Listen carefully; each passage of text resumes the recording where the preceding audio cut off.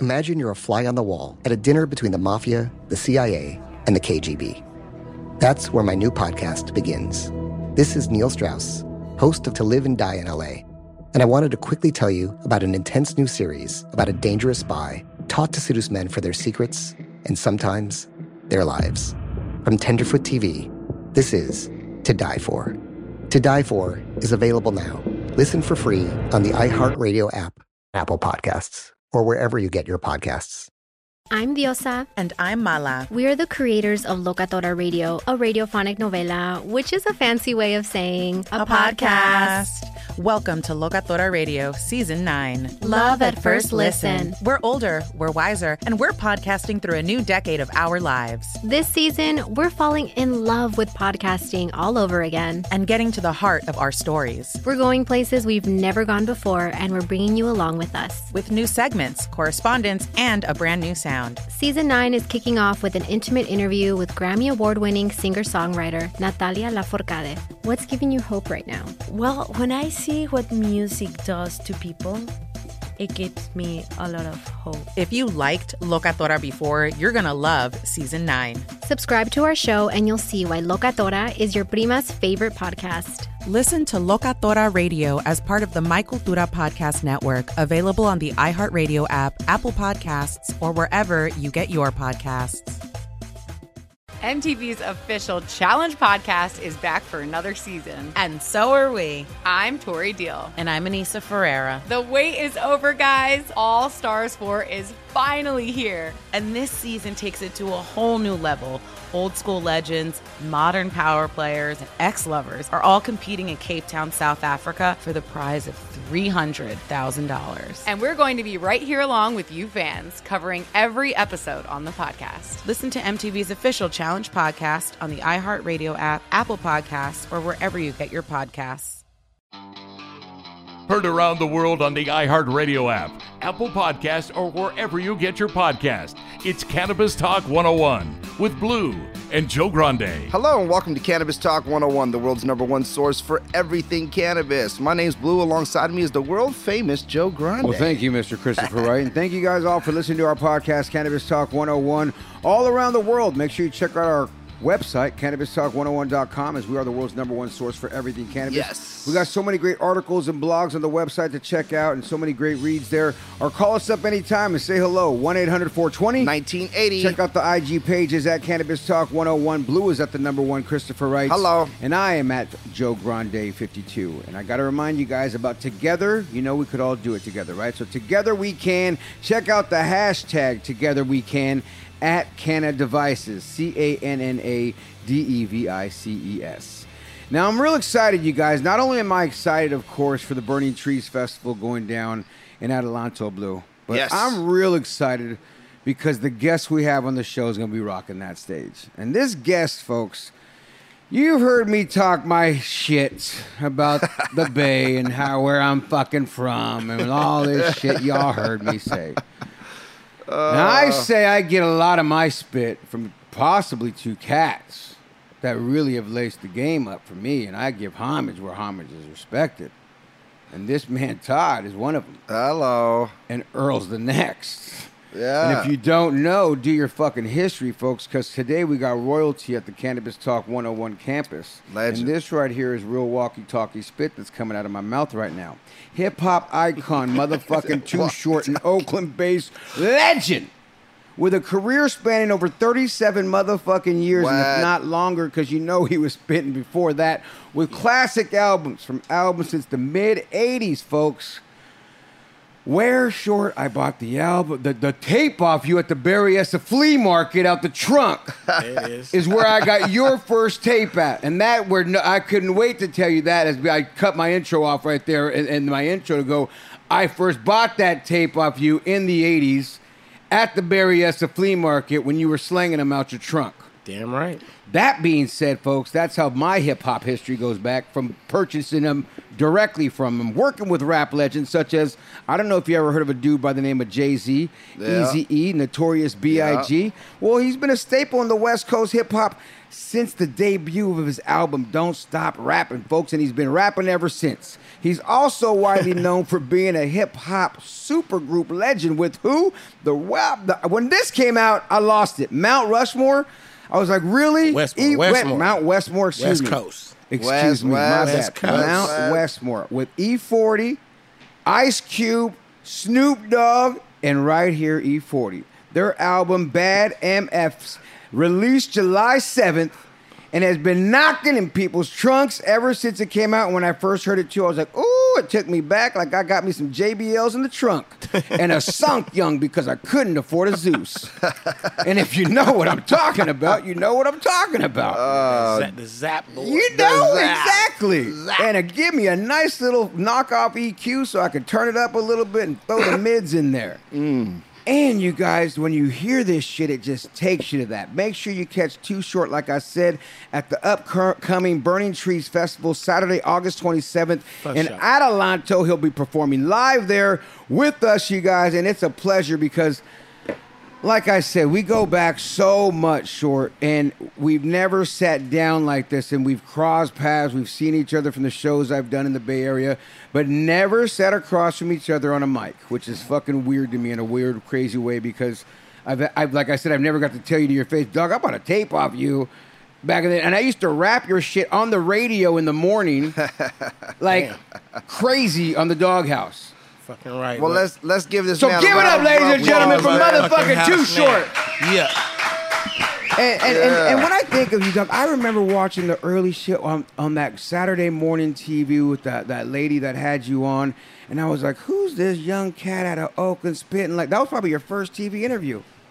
Yeah, that was one of the first. That was what was the name of that show with Dominique? Dominique Dupree. What was Dominique Dupree. Yeah, Something like that. Yeah. What was the name of the show? Home Turf. Home Turf. Yeah, that was one of my first little appearances. I did something on the local news. You know what I'm saying? I had no Channel 2? I think it was Channel 4. But I had no music professionally released, but I was pretty damn famous. He was already bubbling. And that's what I'm saying. That's when I first caught wind of you watching that show with Dominique. Exactly. And then I got your tape out the Berryessa flea market because I was like, this motherfucker's really working the streets. Hell yeah. And that's where I see your hustle, where I like, cats don't really realize. I mean, they see Too Short and they just pay for a concert. Like thinking, oh, this motherfucker must have always been doing it.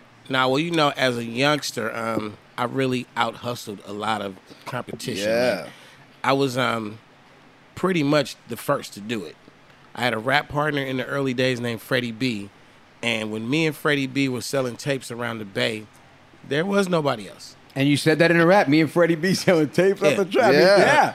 It was just us, though. If Freddie B was to say he is one of the originators of Bay Area hip-hop, he's telling the truth. Big. And he's a preacher now, so praise the Lord. He's still spitting that game. Exactly. You know? Well, it ain't easy. Yeah, so, you know, even though we were the first, we still had a work ethic that was, you know, relentless, man. It was daily. Like we really put a lot of tapes out.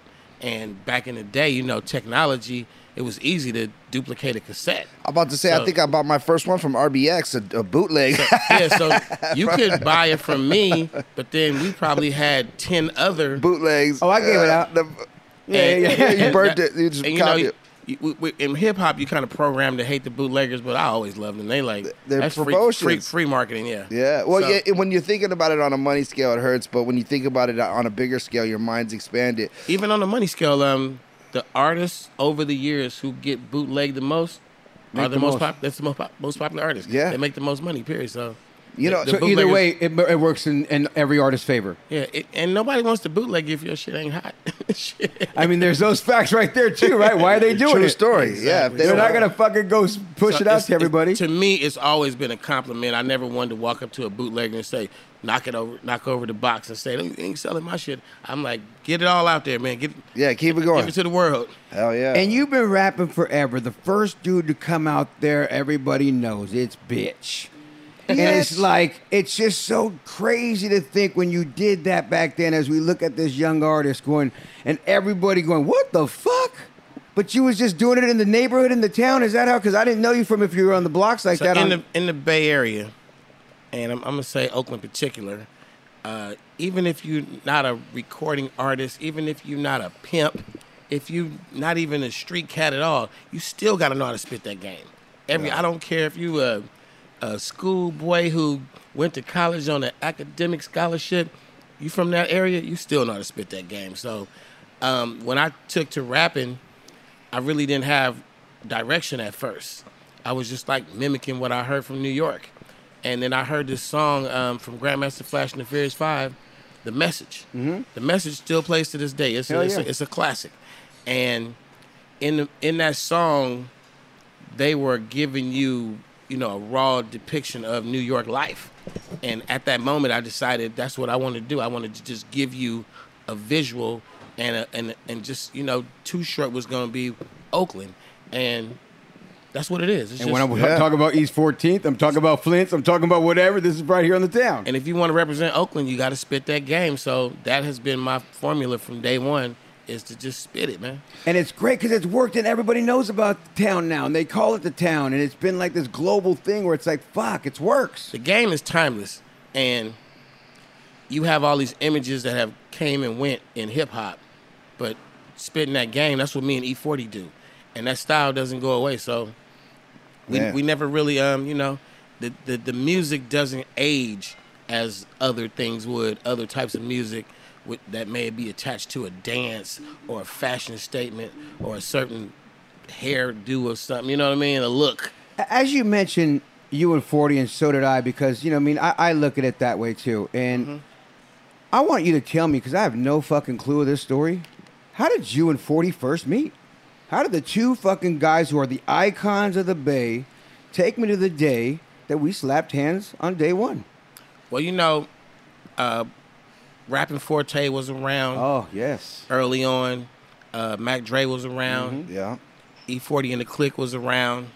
RBL across the way. The early RBL. way. I'm talking about the early. I'm talking about before the Spice Ones and before the 90s came along. Like, these guys were around. Right. And the streets, the real streets, people in the streets that do street things, it's always been connected to the rappers.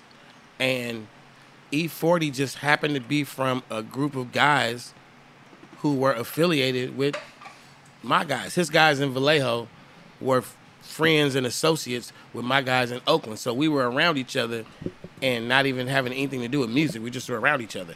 I knew D-Shot, his brother. Yeah, D-Shot. Shout out to D-Shot. D-Shot. I knew Be Legit. I knew them before we even became hip-hop camaraderies. We were like dudes who knew each other. Just singing and kicking. And it wasn't really, the rap music wasn't really weighing heavy on those relationships. It was just like, that's a dude I respect. That's a dude who's out here hustling, getting his. We just happen to make music, but, it wasn't really that it didn't mean, oh, you rap? I rap too. Right. Wasn't like that. It was just like, what's up, homie? I knew who E40 was. So somewhere down the line, we started, really like linking up on the music thing. And then the radio station, because you come from radio, is the reason why we started making records. What station? Because of KMEL Summer Jam. And KMEL tried to kick up this little controversial issue between me and E40 that was a really false narrative, and they were trying to say that I did some hater shit to 40, and they tried to instigate it, and basically on air. Yeah, on the air. They tried to. This is early on too. This is the Morning Zoo. It's like mid-90s. Yeah, exactly. Okay. And they tried to pretend that Too Short called the radio station talking shit about E40, and it was somebody mimicking my voice. And 40 called me on the phone right after that morning. Called me in the morning. He was like, man, was you on the radio this morning? I said, no. He said, you wasn't on the radio. I said, nah. He's like, tell me right now, you wasn't on the radio. I was like, nah. He said, all right, talk to you later. And then, you had no idea what he's talking about. You're like, what? Right, yeah. Still didn't even know, yeah. So we chop it up later. All the story comes out that they tried to, fabricate this shit. And 40 was like, man, they trying to start some shit between us. And basically, we just came up with the idea that a radio station is trying to instigate a war between us. Instead of letting them win, we should just get in the studio and make music together. So they motivated the Wow. first song we made, which was Rapper's Ball. Nice. It was a big hit record. You got it all. Yeah. Yeah, that was album he huge. had it on went platinum. Oh, hell yeah. That was an anthem. And we made probably 100 songs since then. Probably more, more than that, really. So they actually made you guys come together. I mean, you what know, a crazy story. I had no idea it came out. And if that was probably with the morning show, the crazy morning show, the white dude in the it morning. was coming from the program director. of Her course. name was Michelle. Oh, right. And she was out there. She was good at her job, but she had like a bad reputation with like PR. Yeah. Well, she started Funk Up. I mean, but then you got to thank her too. Oh, you started. That's funny how that started with your guys' shit. I was like, she should have let me knock that down back in the day. It would have been a better. Did you not rap about her at one point? If I'm not mistaken, did I hear something about a girl named Michelle from the radio station in one of your raps? No. I rapped about the actual radio station. Yeah. I said, "Carry me up and kiss my ass." Yeah, I remember hearing some shit. Yes, I just told the truth in the song. Like I was like, everybody was running these false narratives, and I was like, I just ran the truth, and it was like, I think that at that point they really thought they were like ending my career, because they literally sent around like old school fax machine letters with saying do not support Too Short as an artist anymore. It was a whole campaign. Wow. And the next thing I did, I released the song "Getting It." And that was it. All that shit went away. Sway was at the station still back then. Sway went to mornings then by that time. Yeah, and Sway was like, we're not going any further with this. We had it was some issues with the Loonies, with KMEL, with me, and he called everybody to the table, and we just sat there live on the morning show and squashed that shit. And that was the end of that. Hey, he's always been a real one. In my book, Jonathan is the man. That guy's the mayor. Always has been till this day. He is. No, he's the mayor, dog. I called when I was in New York last time. When I was in D.C., I checked in with him like, I'm in D.C. Where you at? He's like, it's too far from me, Joe, but he's a good dude because he makes shit right. I've always loved Sway for that. Yep, he called that shot, man, and it's been an old story ever since. Short, who's the I mean, you worked with so many iconic, legends in the game and yourself as well, but who's that one artist that you like working with? Like, you know what I mean? I know you like them all, but there's a lot, man. Like I did a lot of good work with Ice Cube. A lot of 40 got to be like top of the list as far as collaborations. Scarface is a really good friend of mine who I work with a lot. Pimp C, rest in peace, was another one of my good friends who we got to studio a lot, made a lot of good music. Eric Sermon. Yeah. Those are like my guys who I've made, repeated songs with, and it's a lot As you say those, I think you just took me to a fucking club in every different city right now too, as you said that shit, because you made anthems that just knock club after club. As you went artist, you just took me to different cities and fucking strip clubs. But a lot of rappers are really good. They're good artists. They perform good. They record good. They write great songs. But you have these other rappers who are actually just like musicians. They like when they're in the studio, the Pimp C, Scarface.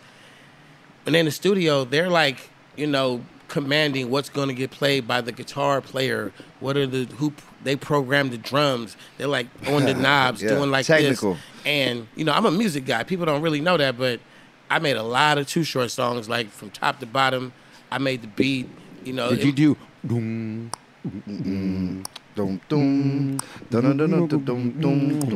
No, that was you talking about Getting It or I'm a Player? I don't know which one. Because they both sound They both sound exact. I was just doing the beat. Play.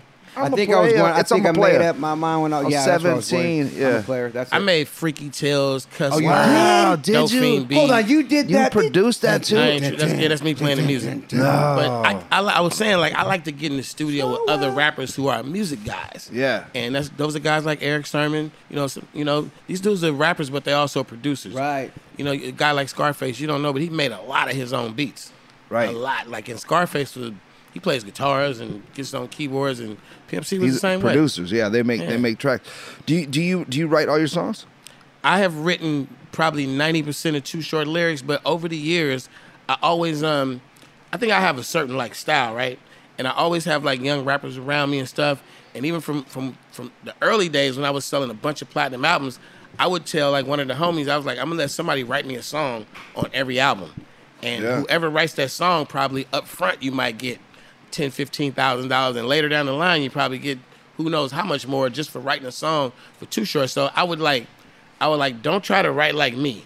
Write the way you write, and then I wanna come with like a different style. So there's a few songs in there that I didn't write, and I used to hang with like people like MC Breed. Yeah. And MC Breed was like he was hip hop. Oh my God! I put Breed on the chrome, shine it up good. So Breed, he was such a writer and a freestyle and all that. He would always be like, "Hey, Short, say these words, say this," and he'd give me all these like little slick lines to say. But to me, he was one of the slick ones like that. Because I mean, you see the things he said, the wordplay. He was Tupac quality for real. I agree. Tupac loved MC Breed.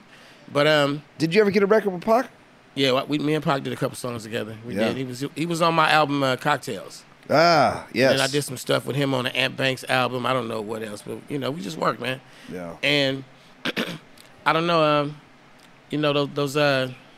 those young artists sometimes they need an outlet, man. And like just to say, I wrote that song for Too Short. It's cool. So I don't need anybody to write me a song, but I do it to help out economically, to give you a little boost, give you some credit, I can feel that from you. And to give me a little different style. So and not only that, and you get to give that internal pat on your back of giving back, like you said, you're giving back to the community of where you come from cats like you're going, let me hear it, let me see it, let me fix your pockets. Not long ago, I did an album called The Pimp Tape, and I really was like at a point where I was like, I really don't even feel like rapping. Like I'm doing shows, everything is cool, the legacy is there, and Mr. Fab was Mr. FAB was like just chastising me about doing new music. And I'm like, bro, I really don't feel like it. I'm cool on that shit.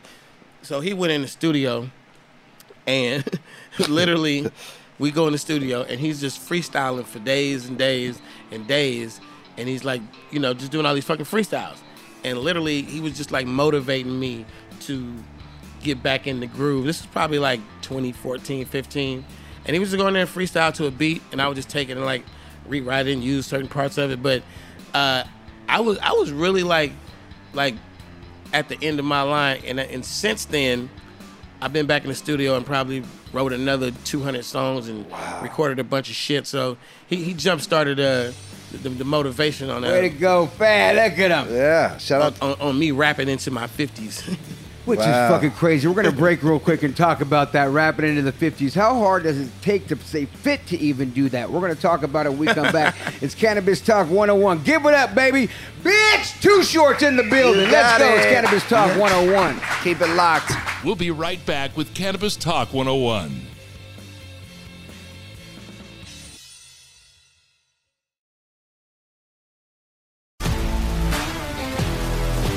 If you love sports and true crime, then there's a new podcast from executive producer Dan Patrick and hosted by me, Jay Harris, that you won't want to miss. Playing Dirty: Sports Scandals. Each week, I'm squeezing the juiciest details from some of the biggest sports scandals ever. I'm talking Marcus Dixon, Olympic gymnastics, Cain Velasquez, salacious Super Bowl-level scandals. Join me on the dark side of sports by listening to Playing Dirty: Sports Scandals on the iHeartRadio app, Apple Podcasts, or wherever you get your podcasts. This is Neil Strauss, host of the Tenderfoot TV true crime podcast, To Live and Die in LA. I'm here to tell you about the new podcast I've been undercover investigating for the last year and a half. It's called To Die For. Here's a clip. All these girls were sent out into the world and they were told, try to meet important men, try to attach yourself to important men. The voice you're hearing is a Russian model agent telling me about spies sent out to seduce men with political power. The war in Ukraine is also being fought by all these girls that are all over important cities. For the first time, a military-trained seduction spy reveals how the Russian government turned sex and love into a deadly weapon. If you want to kill your target, it's easy. You just seduce him, take him somewhere, start having sex, and then he's very vulnerable, so you can kill him easily. To Die For is available now. Listen for free on the iHeartRadio app, Apple Podcasts, or wherever you get your podcasts.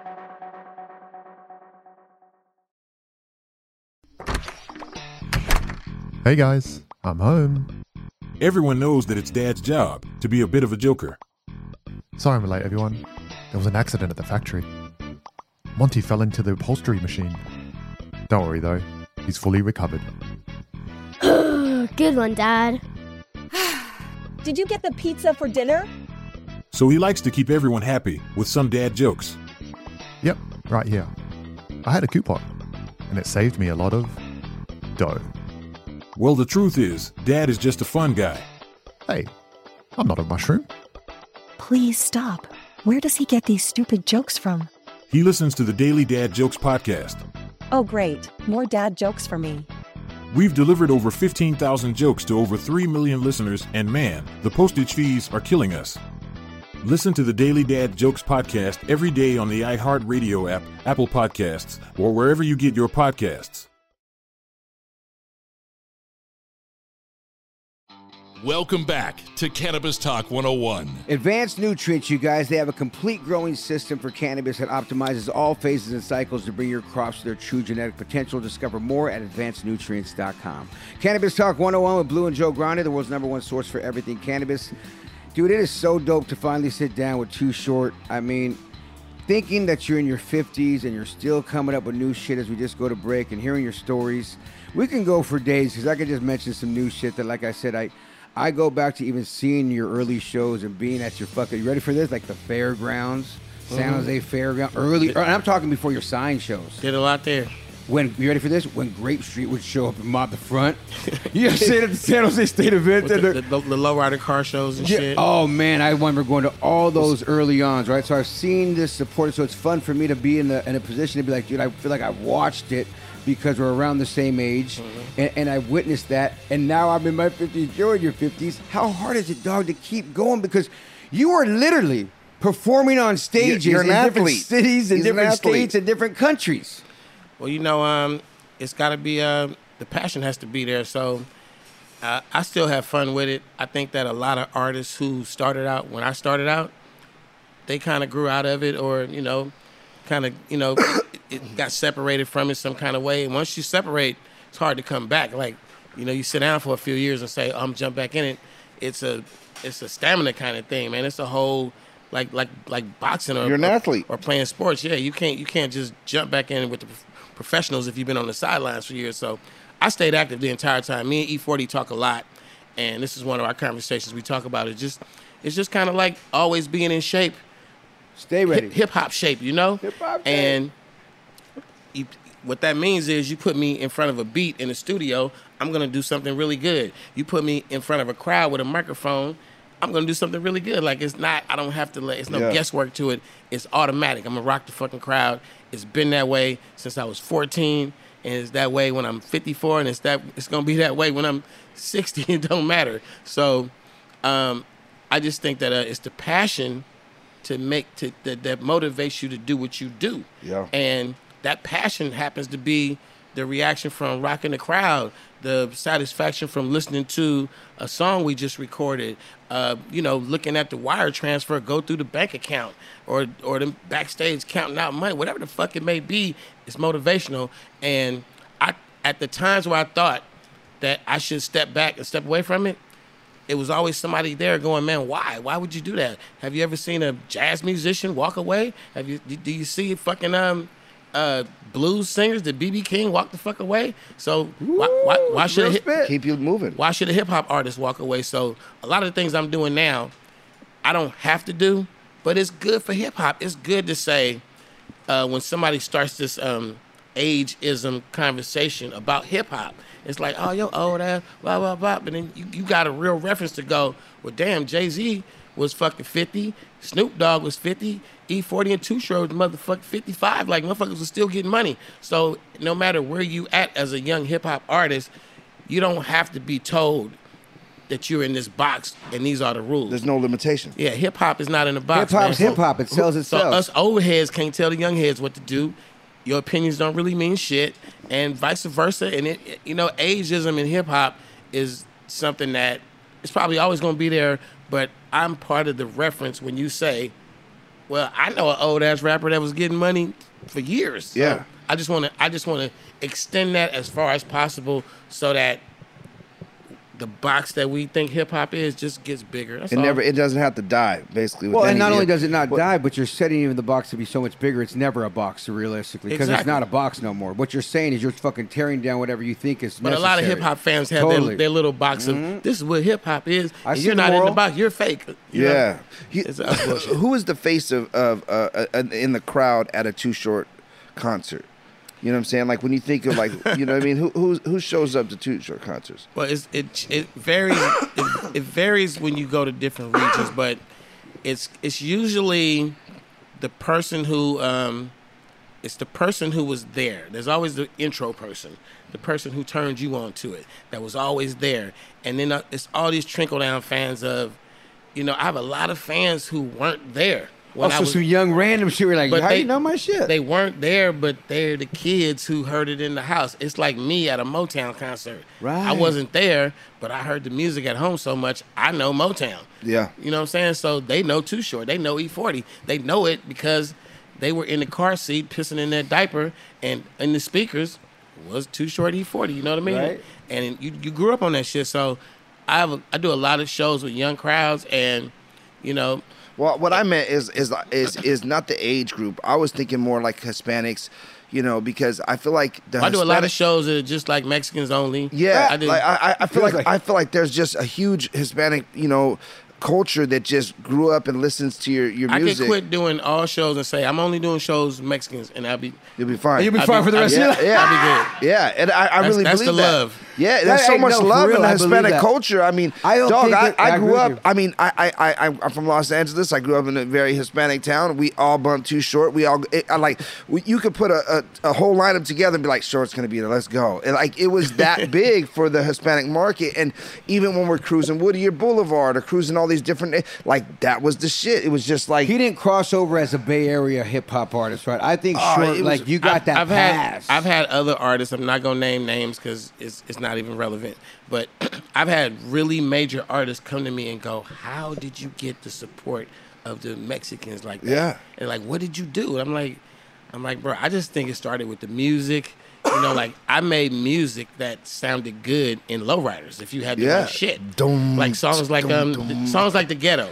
That's like a lowrider. That's a lowrider song. I had to get a system in my shit, and I tested it with your shit. You know what I mean? And that's like what yours I'm was saying. a tester. Like Lowrider magazine would do these car shows, and you would have like the competition for the best bass, and half the motherfuckers in the competition would be playing a Too Short song. Every time. Every time, bro. And it'd be like, what the fuck?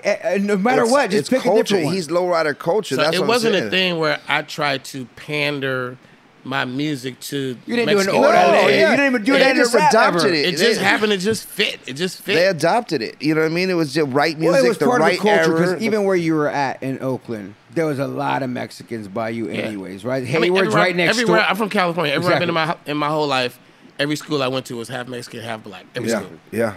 So everywhere there, so it's the same concept when we see. I tell some Mexicans, I'm like, I'm more Mexican than you. Yeah, I believe it. Like, you're not as Mexican as You're me. like, I grew up on Fidel. Your mama ain't even making you that shit. Hey, as you say that, Short, tell me about that upcoming, because I don't even know the story of you, young 40, or not young. I heard you meet E40 as a young kid on the streets like that. But where's Short? Because I grew up in San Jose, right, East Side. I used to go to Oakland. I used to go to East 14th when it was East 14th to go to Flint's, just on some neighborhood shit. East 14th at Flint's. You feel me? You know what I mean? I'm that Okay. neighborhood cat. So I know the neighborhoods out there. I used to go there. And so therefore, where were you at? What was it like for you there? I have a cheat code. I was born on Sunset Boulevard, and I grew up in, as a little kid, elementary school, I grew up in South Central L.A., like Manchester, Normandy. Oh, wow. I moved to Oakland, 9th grade. Ninth, okay. And basically, I started rapping in Oakland. You know, I was like a kid when I got there, and the shit that made me a man was all that town shit, all that East Oakland shit, and basically my cheat code was that when I really started making records, I had a network already in SoCal of like family, relatives, people that I went to school with. Oh, And since ninth grade, yeah, those are friends. so basically, you would have to go break another market. You know, I started off as a Bay Area local artist. You would have to go to LA and figure out how to break it. But I had like a support system already, and it kind of just the first stuff I did, it just took. It was just like I played soccer with him as a kid. Like I played football with him. But I think that in my DNA, I kind of, I spent a lot of years of my life in New Orleans. And if you listen to some Too Short songs, I was putting in influences of what I was hearing in New Orleans into my music. And I have songs that resonated with them early in my career. And they like, it made me to where they do this tour called Legends of the South. And it's just mystical. It's usually, 8-Ball, MJG, Master P. Bun B is on there. Master P does his own thing. He won't go on that type He won't even go to that? It'd be like Trina and Trick Daddy. Okay. And, Southern artists that have like multiple songs that they love. This show is amazing. Juvenile's on it a lot. And they booked me on those shows. Legends of the South. I'm like, I'm from California. They're like, don't matter. And I think you're ready for this. And it goes back to just who you are as a cat, because as a cat, when you say in your raps, if I'm not mistaken, shout out to New Orleans, and you do your shit like where you're like giving everybody homage for their styles and giving it to them. And you were the first one in my book to do that type of shit.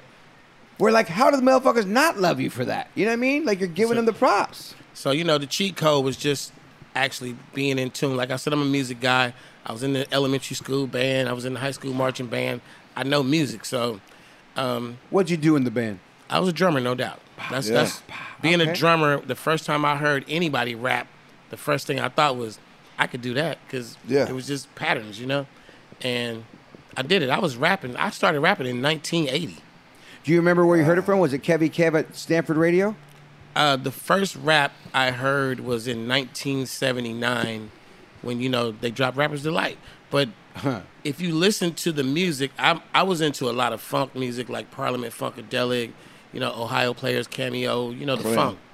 And if you listen to the funk, there was always somebody, saying something, talking something to the rhythm a little bit, like especially like in Parliament songs. And they didn't call it hip-hop or rap, but the rhythm was there, and when it officially got its name, I heard rap for the first time in 1979, where they called it hip hop. I was doing it by 1980, so you got a lot of artists who consider themselves to be, pioneers from like New York. And I'm like, shit, I've been rapping just as long as you. I've been famous just as long as you. I got more hit records than you. Like I'm like, you say that you're more authentic than me, but it's not true. The Hip Hop Hall of Fame, right? What about it? You in it? Well, I got the VH1 version of it when it was the VH1 Hip Hop Honors. They featured me on there, but I don't even know what the Hip Hop Hall of Fame is. I'm like Run DMC. I'm like we want the Rock and Roll Hall of Fame. I'm a fucking rock star. And you know what's funny? It's funny you say that, right? Because I was at Run DMC's induction, and so was Jay-Z. It's funny, I was there with him for that. So it's as you say that, I agree with you.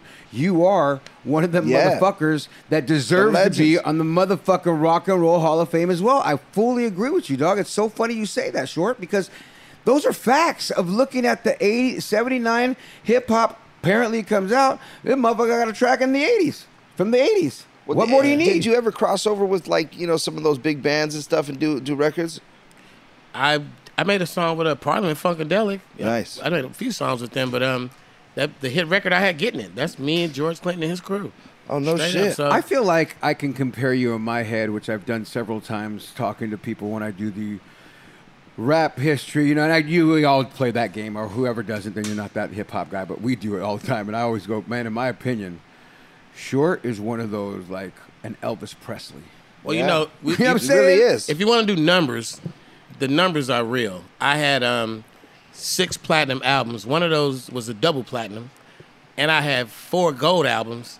And in the world of hip-hop and fucking music in general, the artists that you know and love for life don't have numbers like that. So when you get into hip-hop and you start saying, how many rappers have 5 platinum albums? It's a really small list. Wow. And then you get up to the 6 where I'm at, gets even smaller. And when you get to 7, 8, you talking about you got 2 hands of, the... And let alone still performing. Can we borrow one of them and put them up in the in the studio. Can we get a plaque? Can we borrow borrow plaques? You might be mad at me, but I have plaques that like, man, them motherfuckers is laying around in the closet. Come so on, man. it's too many of them. Let's put them up. Right? Let's put some up. Well, man. not only that, we've been to your little spot. They're Your everywhere. spot, His they're big spot, everywhere. There. bro. It's Cannabis Talk 101. We're going to come back. We Yeah. got the man here, Short Dog. We're going to hear about his cannabis brands. He's got his own little whoopty-whoopty smoking because you want to smoke with Short's token? We got it right here, folks. Come back. It's Cannabis Talk 101. We'll be right back after this. We'll be right back with Cannabis Talk 101.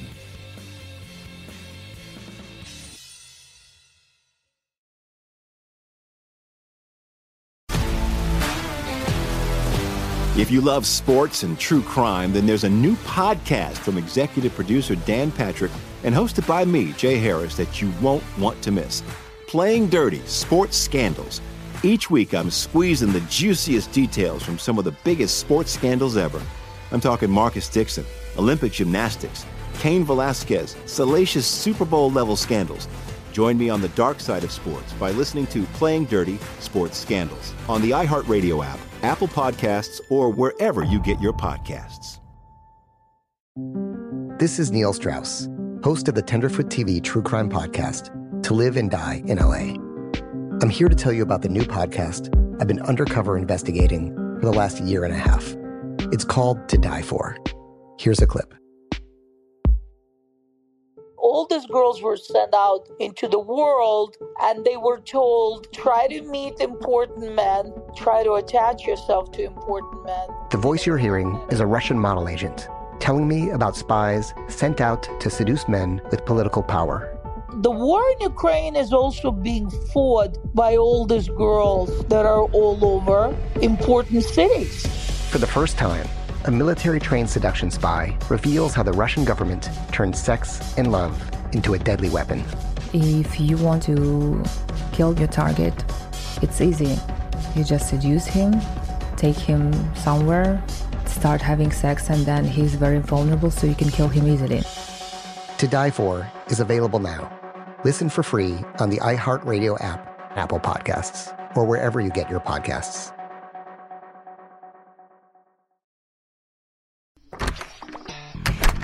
Hey guys, I'm home. Everyone knows that it's Dad's job to be a bit of a joker. Sorry I'm late, everyone. There was an accident at the factory. Monty fell into the upholstery machine. Don't worry though, he's fully recovered. Good one, Dad. Did you get the pizza for dinner? So he likes to keep everyone happy with some dad jokes. Yep, right here. I had a coupon, and it saved me a lot of dough. Well, the truth is, Dad is just a fun guy. Hey, I'm not a mushroom. Please stop. Where does he get these stupid jokes from? He listens to the Daily Dad Jokes podcast. Oh, great. More dad jokes for me. We've delivered over 15,000 jokes to over 3 million listeners, and man, the postage fees are killing us. Listen to the Daily Dad Jokes podcast every day on the iHeartRadio app, Apple Podcasts, or wherever you get your podcasts. Welcome back to Cannabis Talk 101. Are you ready for the biggest concert of the year? It's the Burning Trees Festival, August 27th in Adelanto, California. Performing live on stage is the boss man himself, Rick Ross, Ludacris, Busta Rhymes, Big Draco, a.k.a. Soulja Boy. Dog, I'm for real. Somebody did a bunch of commercials. Hey, dog, you know how you are? Just give you a mic and say, let's go. I'm the same way. Joe, here you go. And I'm like, I'm ready to go. Don't tell me when we're on, but I'll go on. Used to record those sweeps too? You all day, every day. Come on, you know how we do.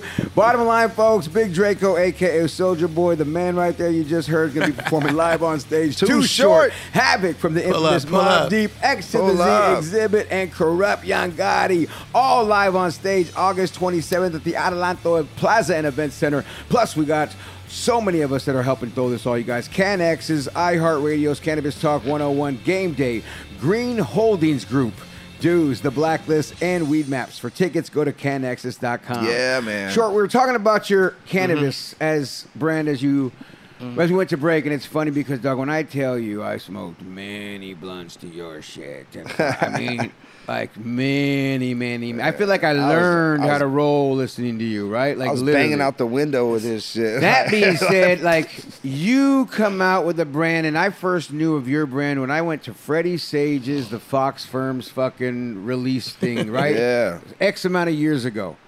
And I see you on that, and I go, wow, he's having an activation and doing something up there.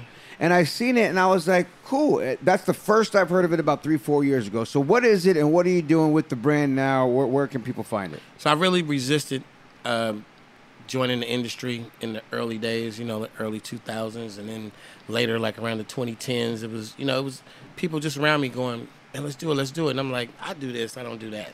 And I just, out of respect for the industry, as I entered into, trying to get some money and just being a part of it, I kind of just took my time and learned what was going on. And I know there's a lot of, in these last 5 or so years, been a lot of changes, legal changes. And I've just been kind of watching how it's going. So I did a little dabbling in some pre-rolls. I dabbled a little bit in some flour. And, I feel like where I want to end up in this industry is in multiple states as a brand. So I'm really just doing a lot of homework, a lot of legwork to get to that phase. And, I have a brand called the Too Short brand. We're launching another brand called The Fence. And I'm just like, I'm not really trying to come in and go, I'm top dog. I'm actually just trying to do like I did in music, put out a good product, work my way up in the game. Let's get some money. Let's do it. So I'm be around. We're not going anywhere. So organic. We're making moves to where it's not going to be where you can just pinpoint me. Like I said, I'm not in the box. You can just be like, oh, that's Too Short right over there. You'll see when I bust these moves that we just want to be in it. So we're going to be in it. You're going to see that name around. I'm going everywhere from the fucking seed to the motherfucking 18-wheeler dropping off the motherfucking packaging. We in it all the way. Love it, man. Too Short coming hard in the cannabis game, like you do in the rap game, though. I mean, you've done it all, I feel like. That's why I'm here, man. I'm really just, affiliating myself with the best of the best and just being around it, man. Snoop Dogg's my guy, and, Snoop is Mr. Cannabis, so yeah. I'm just around it, man. But so are you in my book, dog. Don't get it twisted. Like, when motherfuckers hear Too Short, it don't mean I went to church or I'm just going to say bitch. I mean, you know what I'm saying? It's like, come on. You know what it means. There's a difference, though. Like, right before we started filming, I popped this open and I hit my little joint like about 3 or 4 times and I dropped it back in here. This shit might last me like most of the day. Yeah. You hang around those other guys, man, they running through like... Some cats just smoke differently. I'm like that too, though, Short. Like, I used to smoke every day, when I was young, and then I got to a point where, I'll hit 1 or 2 hits, and I'm good. Like, I don't want to be, blitzed and shit. I just like a little... catch a buzz. I'm cool. I smoke it. It flows. I get a consistent, flow all day, but I don't smoke back to back to back to back to back to back. Roll another. Yeah, just roll. And as your brand comes out, are you hands-on with touching it, looking at it, making sure it's that quality that you want and you like? Yeah, well, there's different parts to it because you talk about the quality and all that, but I'm also really, really, really into the mid-grade part of the cannabis industry. It's important to me that my fans in music can afford it. Yeah, they come from all walks of life. I'm not just trying to cater to the guy who can afford an $85 fucking eighth. Yeah. I want the guy who's really going in the store looking like, I got $85 on me. What am I gonna get? Hey, I love you for that though, because that's the real. I mean, you're giving back to your people, making sure that people can actually afford what you got, and I think that's super important. And right now, as much as the industry is changing and evolving, it's smart for you to sit back and watch what's happening and kind of see how it's growing because. There's been so many changes. Motherfucker comes out with a brand one day, they got to change all their packaging. They don't understand that this has been changed, that's been changed, and then there's legal things that are happening. Cities are taking it, some cities aren't. Some cities are states are working with it. So, it's very intelligent. And one of the things I really like about you as I'm getting to know you, Short, is that, the man we listen to is not the businessman that we sit next to. You know, when I sit with you and talk to you now, right this second, I'm gonna realize that, you know, you're not just some rapper that's just, you know, in his head that's talented, that has lyrics. You actually are a business conglomerate. Like, you have the ability to do anything that you want, and I appreciate that about you. Yeah, man. you know, we underestimate a lot of our hip hop artists, and we kind of relate to them, stereotype them in the music they make, and you don't understand that it's always been the music business. Yeah. And that's not one word. There's two words. Yeah. So a lot of guys who jump in here and make all this music and they don't do the other word, they don't really get to stick around. Yeah. And a lot of guys who are really good at the business, they don't have to be the best musician. And the shit is just bigger because they hustling, man. And so, you know, I really respect artists who could get in this game, hang around for a long time. I mean, same thing with the cannabis, you know what I'm saying? You get in there, you hang around. I've been watching cannabis for the last 10 years. It's a revolving door of people who consider themselves in it, and then you're right back out it. Bam. You know, so same thing with the music, man. It's like, you know, you gotta do both parts, man. You gotta be. You look at your favorite rappers that have been around for years, man. Those are all businessmen. Yeah. I don't care how ignorant you think somebody's image is. You couldn't get to that point without being some kind of smart businessman. For sure. So a lot of times when I say you underestimate them, guys will get on like an interview like this and kind of talk a certain way on purpose. You're like, you ain't doing nothing, man. And you're like, that stupid motherfucker can't even open his mouth. And you're like, don't even know. As soon as he's finished the interview, he's like, is my driver here? Can we go? Yeah. And it's fucking imaging, man. And it's like, you got to be able to sell the entertainment and then stay on top of your shit. And it's not easy to do. That's part of the reason why a lot of recording artists don't stick around for a long time, because juggling those two is really hard to do. It's hard to be from the hood and you finally get your foot in the door and you make it big, you get a lot of money. Now you got a house with a pool, you got 3 girlfriends fighting over you, you got the best video games and the best weed, and they come up and go, hey, we need another album. And you got feet up on the couch, dick in her mouth. You're you know good. Yeah, you're uncomfortable. What am I gonna rap about? Like it's lost. So you wonder what happens to a lot of artists, and you know, it's a tough situation to be able to step back up to the table, make another platinum album. What about artists do right another now? platinum? Do another platinum. That shit's hard. I would think that. Artists right now, what do you feel about them? Like the music that's being played. I mean, I feel the same way, man. I think that I really envy the artists now because of the multiple platforms that they get to make money through. Yeah. Like they have a lot of You're like, you guys get to make so much money so much faster than I had to do. Yeah, but my generation made more money than the one before us. So it's just like it's like I admire the platforms, the multiple platforms, and how you could just make so much money off just being popular. You don't even necessarily need a hit record. You just need to be popular. You fall on your ass and become a star. You know what I mean? Literally. Yeah, and I think that you know, when you talk about sports and different eras and who would have been what in different eras, it's the same thing with music. I think that you just got to adapt to your era and maximize that shit. So it's not easy now. It wasn't easy back then to become the cream of the crop of what 1 other million people are trying to do at the same time. And you end up here. You can't sit there and discount that kind of artist, that kind of person, and say, this shit is whack. Like, how the fuck you so whack, but you got up here, you're making all this money, your shit's all in rotation, all the fans, all the kids, they love you. Something is not whack. Yeah, they liking it. So I respect that same thing I've been saying, where you step up to the plate, you win.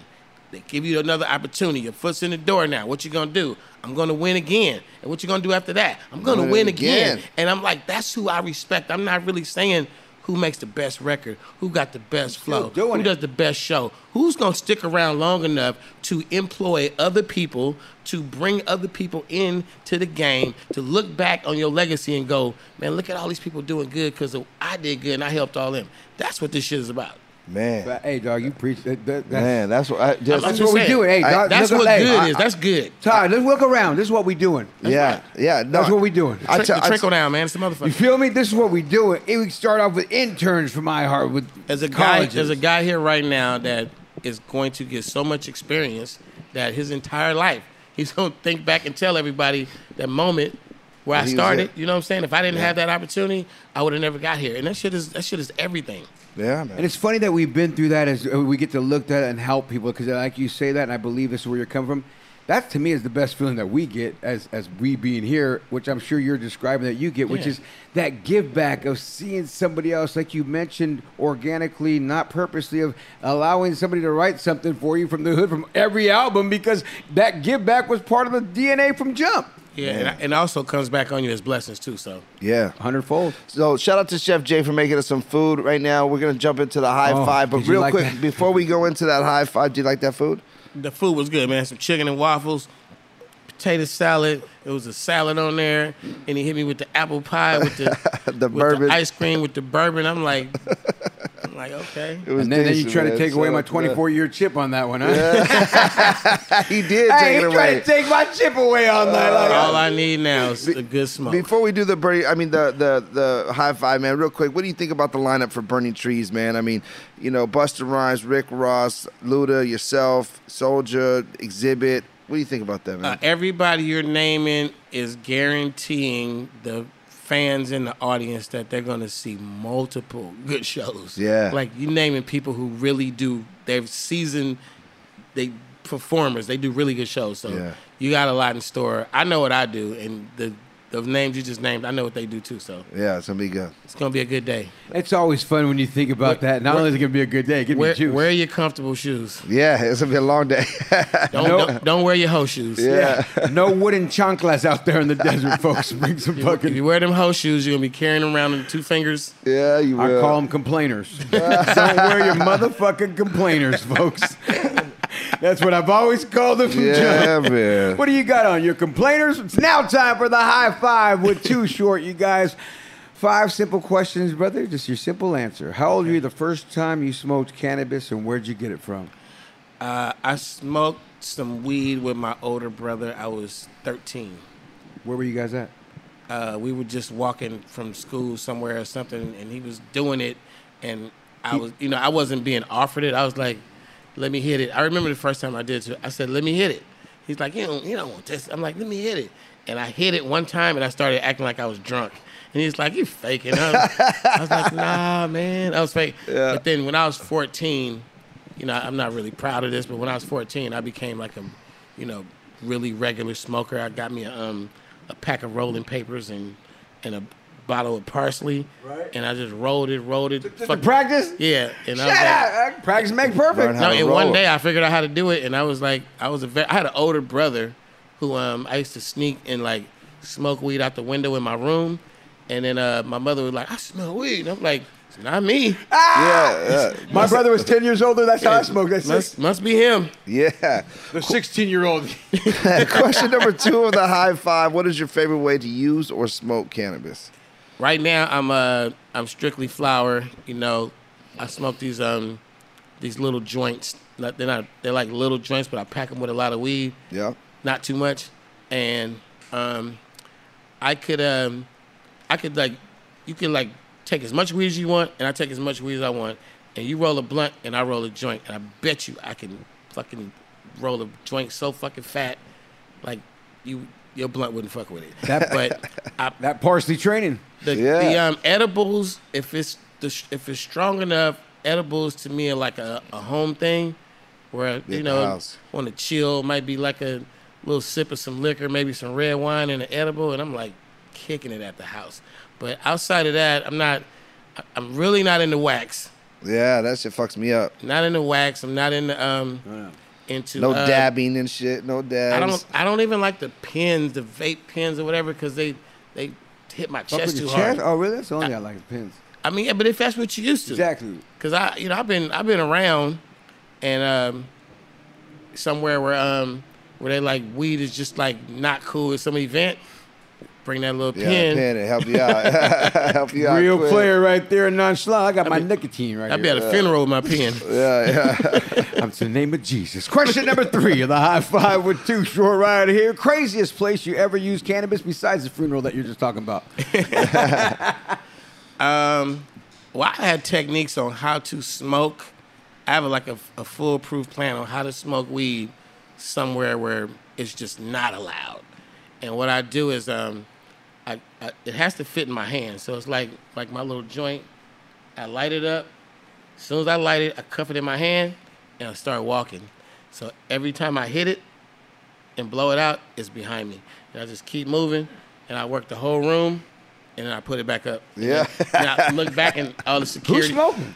Yeah, everybody's doing the who's smoking. And I just like keep it to myself. Yeah, just walk, boom, hit it, go. So that's just the game right there. That's I can smoke anywhere. Anywhere and everywhere. He's been doing that for years. Never been caught. Question number 4, what is your go-to munchie after you get high? I've been smoking so long, and I don't relate the munchies with weed. It just doesn't happen. Well, if you were at home and you're on a good edible and you got a good little red liquor on you, if I did get the munchies, which I can't, but I'm saying if I did, it would probably be something like a root beer float.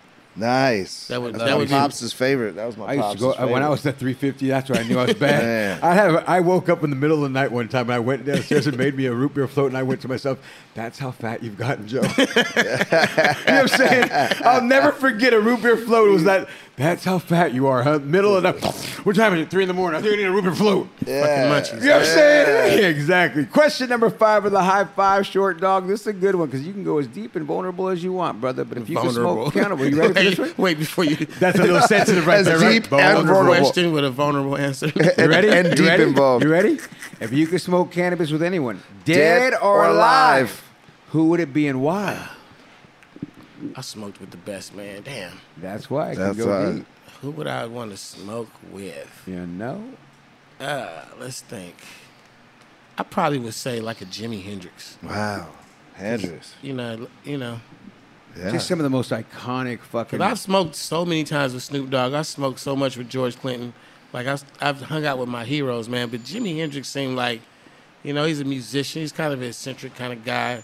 He had the ladies and shit. He might be a good homie to hang out with. Who is he was one of those players. Yeah. Who is your music hero, man? Like, you know what I'm saying? If you just George Clinton, hands down. Yeah, no shit. There's no He's performing tonight, right? That was last night. Oh yeah, that was last night.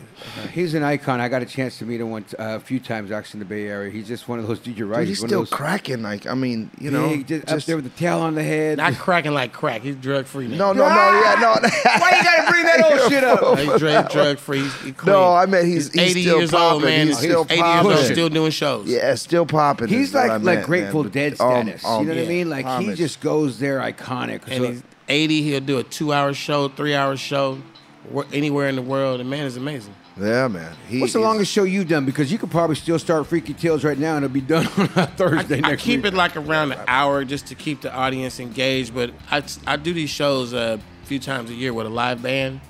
And every time we bring out the live band, we go 2.5 hours. We just go. Wow. I watched something online that you did at your campus the other day. That shit was dope as the tiny desk. Whatever it was, somebody had it online here, and they were like, "Look, oh, that's a spot over there." Oh yeah, that shit was hard. But anything we want to bring up before we let you go? I know you got to get out of here. We just bring back the Mount Westmore. Don't forget Snoop Dogg, Ice Cube, E40, and Too Short. Just keep your eyes and ears open. That's that real-ish. For real, though. Man, Too Short, thank you for joining us. It's Cannabis Talk 101. And remember this, if no one else loves you, we do. Thank you for listening to Cannabis Talk 101 on the iHeartRadio app, Apple Podcasts, or wherever you get your podcasts. Imagine you're a fly on the wall at a dinner between the Mafia, the CIA, and the KGB. That's where my new podcast begins. This is Neil Strauss, host of To Live and Die in LA. And I wanted to quickly tell you about an intense new series about a dangerous spy taught to seduce men for their secrets and sometimes their lives. From Tenderfoot TV, this is To Die For. To Die For is available now. Listen for free on the iHeartRadio app, Apple Podcasts, or wherever you get your podcasts. I'm Diosa. And I'm Mala. We're the creators of Locatora Radio, a radiophonic novela, which is a fancy way of saying a podcast. Welcome to Locatora Radio Season 9. Love at First Listen. This season, we're falling in love with podcasting all over again. With new segments, correspondence, and a new sound.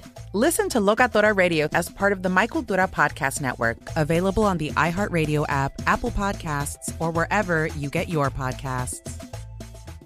MTV's official Challenge podcast is back for another season. And so are we. I'm Tori Deal. And I'm Anissa Ferreira. The wait is over, guys. All Stars 4 is finally here. And this season takes it to a whole new level. Old school legends, modern power players, and ex-lovers are all competing in Cape Town, South Africa for the prize of $300,000. And we're going to be right here along with you fans, covering every episode on the podcast. Listen to MTV's official Challenge podcast on the iHeartRadio app, Apple Podcasts, or wherever you get your podcasts.